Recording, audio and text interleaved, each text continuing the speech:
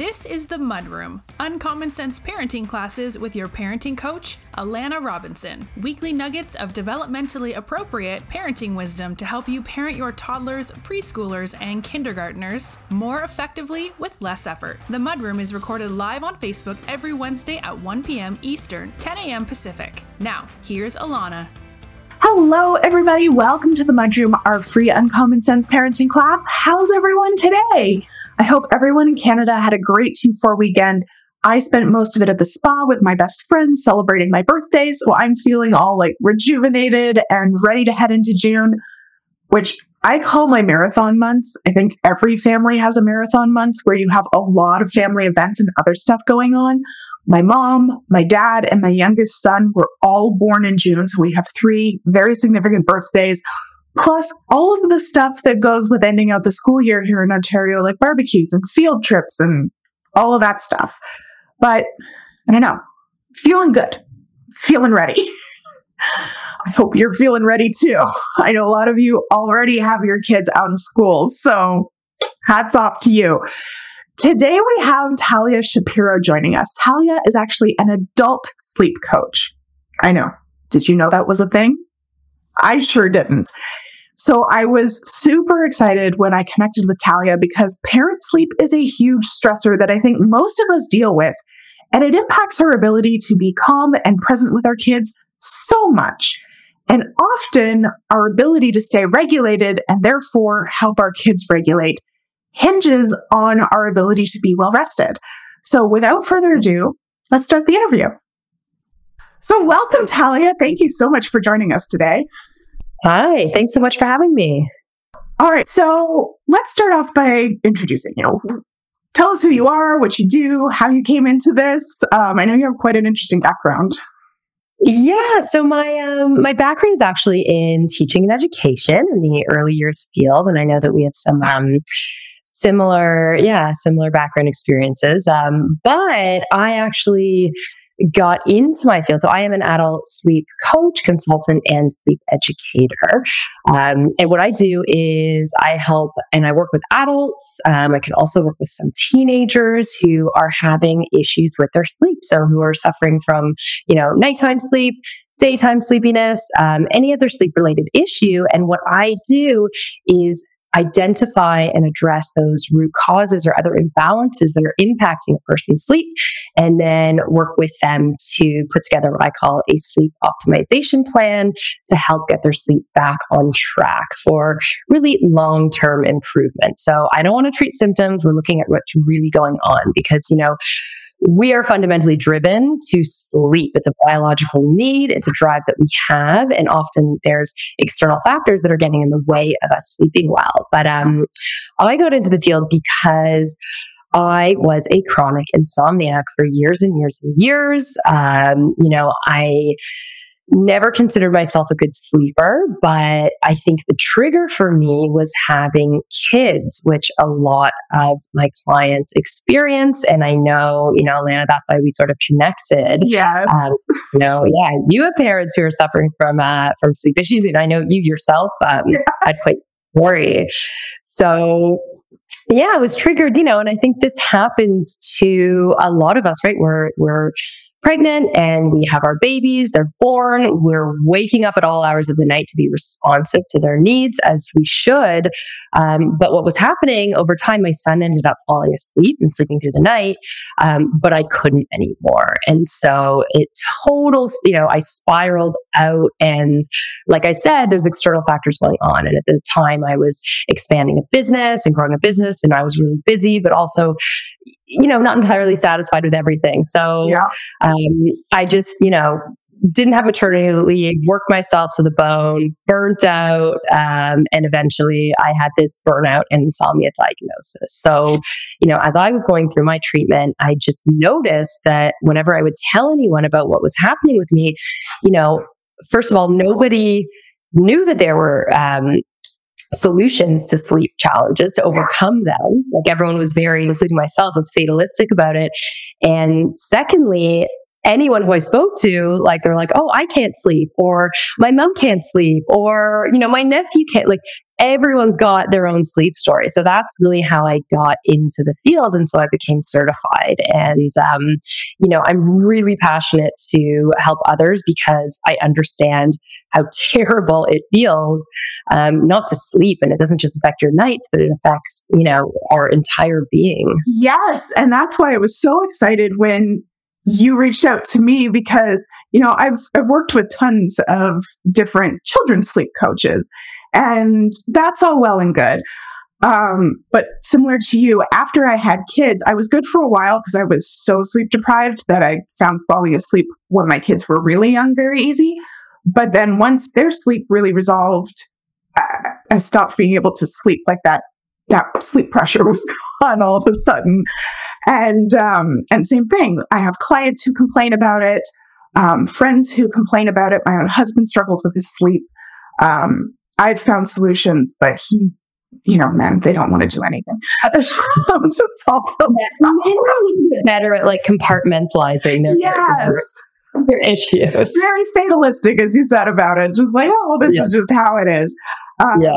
And I was so excited because, as you said, I'm really an advocate of you have to put your own oxygen mask on first. And if our kids can only ever be as good as we are, they can only ever be as okay as we are. And if we're not sleeping well, that's going to impact our ability to be patient and calm and guide them in a loving and supportive way during the day because we're freaking tired. And I was just at the same thing. I had no idea there were actually adult sleep coaches, and it was kismet. So we had some questions that came up in the parenting posse that I would love to kind of chat with you about. The first one, I've got my little notes over here. A lot of parents are having difficulty specifically with their kids are morning larks, as kids tend to be, and they're not so much. And I fall into this category where my circadian rhythm really, I get my best work done. I feel most like myself from 1 p.m. to midnight. And we got very opposite spectrums. I'm exactly. A 7 a.m. to 2, but it's good to know. Yeah, and my kids are up at the ass crack of dawn. And, 5:30, I hear their little feet going down the hallway. And my kids are old enough now that they don't come and wake me up. But most of my clients have younger kids still. And they have, again, this very opposite schedule to their kids. And they're struggling to balance that. So what can we do about it? Yeah. So that, and listen, I think, it is a tricky time. There are some things that we can do. First of all, and I guess, like you said, some kids are much, younger and they really need that support. But as much as you can, I always say, if you need those hours in the morning to sleep, try and set your child up for, what I call independent living in the AM. So, it might be, and again, it has to be age appropriate depending on who you're dealing with. But for example, with, my son sometimes, so I'm okay, on weekends, or if you're up, if you wake up, you can go then, this is your iPad is here. You can go and access that, or if sometimes they want to come into bed with me. So, okay, come into bed. I got my earplugs on, my eye shades, so I can still, you're maybe not getting that deep restful sleep, but you're still in bed. Or, depending on the kids, some kids are happy to stay in their room, but they don't know the time. So sometimes, there's those grow clocks where kids are the clock. You're okay, well, I want you to try and stay in your room until this time. And what's really helpful though is to set up, if possible, an activity maybe the night before, or have something for the week. Is mornings during the week, everyone kind of needs to get up and go for the most part, not always, but weekends, have a little bin of toys or activities that are special, they're exciting, they're reserved for that morning time. So there's still that novelty when they have it, maybe having an activity for them. Again, if they're old enough, and kids, as young as 3 or 4, some of them can be pretty independent at, for example, putting out a bowl of cereal the night before, maybe a little jug of milk that's on the bottom shelf in the fridge. And, obviously we don't want them using appliances or anything, dangerous, but like, here, serve yourself some breakfast. And like, that gives them some independence as well. And then I think, what's really important, like if you are fortunate to be co-parenting with someone, make the most of your chronotypes. And when I say chronotypes, that's referring to, whether someone's more of a night owl, or a lark or an early bird. Like for example, myself, I am up early in the morning, whereas my husband needs that lion. So generally I'll take over the morning routines. I'm up, I'll let him sleep, but he does more of the evening routines because I am after 8, I don't want to talk to any children. I don't want to I'm done. My patience is thin. I don't have it. So I think, working together and also, asking for help. I think a lot of us, especially as women, we kind of, and as mothers, we just take on the world, right? We're like, we need to do it. And like, there's the control factor of like, we're going to do it, not so much as we want to do it, but we know we're going to do it the right way. And it's going to be like quicker and easier and more efficient. But, I think there's something like we've got to let go a little and, give some responsibility to someone else and be able to ask our partners for help. Because I know like my husband, bless him, he's amazing. He is no mind reader. So he doesn't really see the signs if I'm if I'm sleep deprived, I need to sleep in. But if I say, listen, like I'm dead, I need some extra time, he'll say, oh, okay, yeah, no problem. So those are a few things that you can do if you do need that extra time. I love that. And I'm such a big advocate for kids, never doing things for kids that they can competently do for themselves. And I think there's so much that we do for little kids that they really can learn to do. We just have to teach them. And I love that. For my kids, it was always, my kids don't like their Eggo waffles hot. So they always would toast their Eggo waffles the night before and then leave them out there for them. And I called them cookie waffles because they would eat them like a cookie instead of me cutting them all up. And you're like, you're getting cookies for breakfast. Exactly. And they loved it. They had the chocolate chips in them or the blueberries in them. They were like, oh yeah, it's cookie waffle day. And I was like, do not talk to me until 9 a.m. And, kids and I think that's true, like kids love having that independence. And I don't think we, this is, a whole sideline of child development, but, it really builds up all of their, emotional, cognitive development. It's really, really key for them. And they feel good about it too. Yeah. It's really functional. Yes. What about revenge sleep procrastination? I'm guilty of this. Last night, I didn't go to bed until 2 a.m. because I got really involved in a game of solitaire that I was playing that was really difficult. And before I knew it, it was 2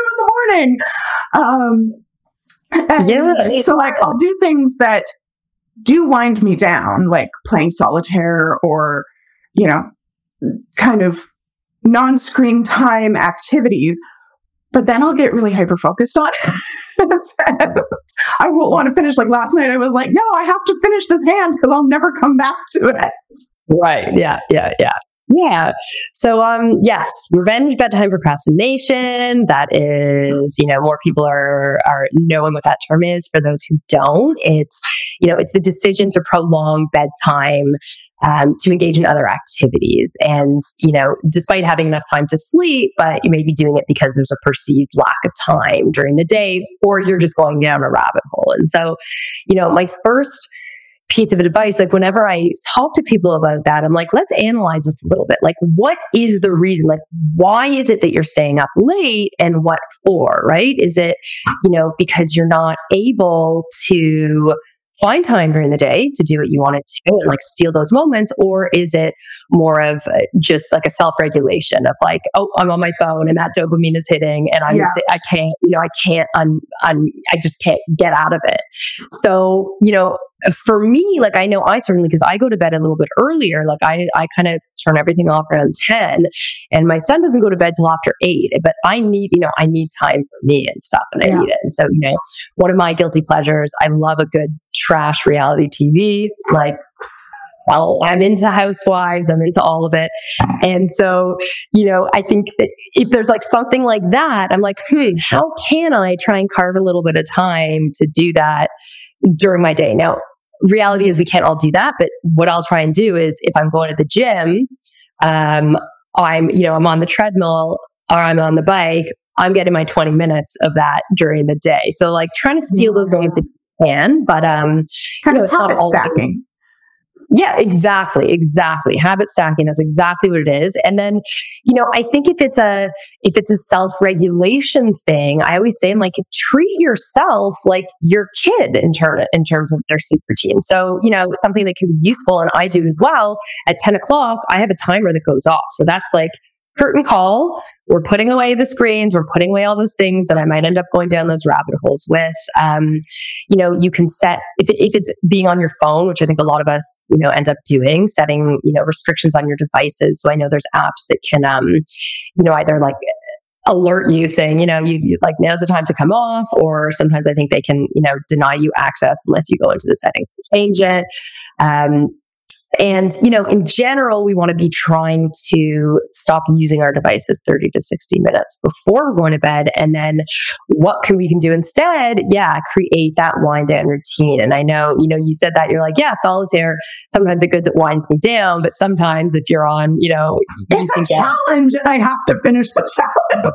Yeah. So be really mindful of like, what are the things we're doing in that wind down routine that they're a little bit stimulating, and relaxing, but not overly stimulating that they're going to keep us going. And so, relaxation techniques are really helpful because they can also decrease the stress that might drive those revenge bedtime activities anyways. And, I think in general, as part of that, like obviously, keeping a consistent weekend bedtime will help, especially anchoring your wake time, because over time, your body will commit to anticipate that you'll be tired. And a wind down routine helps do that as well, right? We do that with our kids, that we always have whatever they're doing, whether it's bath or story time or singing the same songs. Like, and I don't know about you, Alana, but when I've got 2 songs that I sing to my son. I've been singing to him since he was in the womb. And even if he's like so jacked up, when I start singing those songs, like, it's like I can physically feel his body. Yeah. Same thing with my boys. And I loved we had you into Parentability to present to our members the other week. And I was like screaming in my chair when you were talking about how like we have these great routines for our kids that kind of have that Pavlov's dog effect of like, for my boys, it's the white noise going on. They can be bouncing off the walls. I turn on the white noise, or they really like the Coco Sleep podcast because my youngest tends to ruminate about things. And so he listens to a sleep story to help him focus on the story and not on whatever's tossing and turning in his head. Put one of those on and they basically pass out where they stand. And I was like, yes, that makes so much sense that I'm not doing that for myself because... Exactly. And none of us do. And I don't understand, like somewhere along the way, the road to childhood to adulthood, we just don't think it applies. But there's such, right, like a market and an obsession with kids' sleep, right? And, sometimes overly so, but the reality is like we're focused on it. We know they need it. We know it's important, but we need to firstly prioritize it for ourselves and value it as much and understand that, our health and wellness is going to be optimized if we sleep. And part of that is allowing us time to do so. I love that. And I've sort of started doing a little bit more of that. Now, last night it got a little sidetracked, but I've been much better about being conscious of like, okay, I have a routine. I have my cup of tea and I, sit down and I listen to a podcast and I do my usually very short solitaire hand. And so it's, as I said, it's just remarkable how little tweaks like that can make such a big difference to how I feel and how, like for me, I find when I sleep well, I'm so much calmer throughout the day. Whereas otherwise, I'm very like ready to bust a gut at like any minor inconvenience. Oh, completely. I mean, and that's because, sleep balances our stress hormones and our ability to handle stress, to view stress. And when we're underslept, it's like we're in that fight or flight mode. So yeah, that totally makes sense. Oh, I love that. I love that. What do you find is the biggest complaint that parents usually come to you with about sleep? Because I know we all, as you said, we all think that we're the only one dealing with this. So, yeah, totally. Biggest complaint, and I would say especially amongst mothers, is issues of falling asleep and staying asleep. And why is that? Because that busy brain, that monkey brain, it's like a lot of people, they're like, I'm so tired. I've obviously, and if you're a parent, you're doing, you have your day job, or and your day job could be another job or looking after your kids, which I would say is even harder than working at a desk job.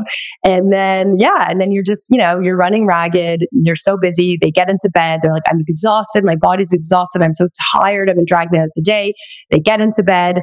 As soon as their head hits the pillow, there's like a switch that goes off, and they're thinking about what happened yesterday, worries about what's going to happen tomorrow, rumination, planning, to-do lists. Like that is what I often notice a lot. That's a big complaint. Yeah, I mean, I definitely do that too. And it's always like the things that you couldn't think of during the day for me, like I'll sometimes be standing there going, there's something I need to do, but I can't remember what it is. For some reason, my brain serves that to me as I'm falling asleep. Well, exactly. And I think, and that makes sense. And I think the reason for that is because, in today's modern world, like we're so busy, we're just like ticking off those little things that we need to do and get by during the day, but we're not taking a moment to, sit with it, process it, carve out some time to even plan for like, what are we going to do, tomorrow? And then when we get into bed, there's this backlash of thinking because, even though we've been busy, we haven't really been processing and we haven't really been resetting and planning. So that's why it's all coming at night in that time when our brain is meant to be quiet. Oh, that makes so much sense. Yeah, I feel you on that one. Yeah. All right. So, I mean, I know I'm resonating with what you're saying. If our listeners are listening and resonating with what you're saying, how do you work with parents? What does it look like to work with you? Yeah. So what I do is someone will come to me, and first of all, I'll have I always offer a free 20-minute discovery call, figure out, what's going on with you, tell you about my process. And as well, I always want to rule out any sort of medical or sleep disorder. That's really important. And so whether someone comes to me or not, I always say, have you spoken to your doctor about this, and get a little bit of medical history, because sometimes, there's things that we can do to change our sleep, but sometimes there's issues like, hormonal imbalances or nutritional or vitamin deficiencies. And that can really impact your ability to sleep. So it might be a quick fix in that way. But when someone comes to me, what I do first is a really, really thorough holistic investigation. So I'm doing a long assessment, and, I'm examining what I call to be the 5 pillars of healthy sleep. So I'm looking at a person's, their sleep schedules, of course, and what they're doing through the day, environment, their headspace. So that's, mental health and wellness, their nutrition and movement. And then, of course, any, medical issues or medication. And I analyze all that, and I tell them, I'm like a little sleep detective. So, I get your forms, I have a look, and then, I've been trained to specifically identify some factors that I see that may be impacting their sleep. And so I always know my background's in teaching. So I love, I'm always like, knowledge is power, the more you know. And I think the more people understand their sleep and their sleep patterns is going to help them work towards the solution. So, I give them a lot of sleep education. I think a lot of people also are, misguided on what is typical sleep? What is a good sleeper? What's normal? What's not? And so we go through that, and then, we address some of those imbalances that I might see. And, for example, it might be that a lot of people just are not getting enough bright light during the day, not getting enough natural light outside. Especially in like these northern climates. Yes, exactly. Yeah, or it could be dehydration, or it could be worse. You're spending too much time in bed. And I think a lot of us do that. We think like, oh, we're so underslept, we need to spend more time in bed, but that sometimes makes the problem worse. So I sort of identify with them what's going on. We set our problems, we set our goals, and then I help them set some really manageable, small targets, like 1 to 3 things to work with at a time, that is going to start getting them on the right track. And, I know from personal experience that not sleeping sucks. And I think a lot of people know that. And I think a lot of people also, if, they know there's probably things that they're doing that aren't great, but like we're a habit mind. We're not great at changing our behavior if we're given a laundry list. So that's where the coaching approach, and, I'm sure you feel the same way when you're with your parents, works really well, right? We're giving them like tiny, achievable, personalized, like meeting them where they are. Well, and that's why working with a coach is so nice, because I find a lot of parents, whether they're dealing with their children's sleep, their own sleep, their children's behavior, whatever, a lot of them know what they need to do. They just don't know what the priority is. Exactly. And so they try and do everything at once, and they get really overwhelmed and fall off the horse. Yeah. Exactly. So what I do. So I usually meet with my clients like every 1 to 2 weeks. We review the targets they've done. We modify it. We tweak it. We continue to habit stack that, and I'll usually work with a client for a few months. Now, I am also offering what I call the sleep reboot consult. So it's a single session, and that's more for people who, maybe just need a few tweaks. Like they're really motivated, independent. They're like, yeah, I'm going to take on your suggestions, and we can go from there. But I think for the majority of us, we work better in, that long-term coaching approach. Yes. Yeah, right. Because you need that, things change. First of all, you need that consistent reprioritization of, the next step. And okay, this worked. So now where are we going to go from here? I feel like every time when I'm coaching, and I'm sure you have the same thing, every step that a client takes leads to another fork in the road. And or it's like 2 steps forward, 1 step back, 2 steps. 100%. And so it takes time. And I think, it's important to tell people, and I always say, people who come to me have had sleep issues for such a long time. And so I always say, listen, change isn't going to happen overnight. Think how long it took you to get into this position. It's going to take some time to unravel it, but it can be done. You don't have to suffer like this. Oh, I love it. So if people do want to work with you, how can they reach out to you? Yeah, so people can, they can get in touch with me. So easiest thing to do is to go to my website. So it's taliashapiro.com, and that's Shapiro with an E. Lots of people put an I in there. And you can also find me on Facebook or Instagram at Talia Shapiro Sleep. I've got a newsletter and a blog post that comes out every month, so you can sign up for that.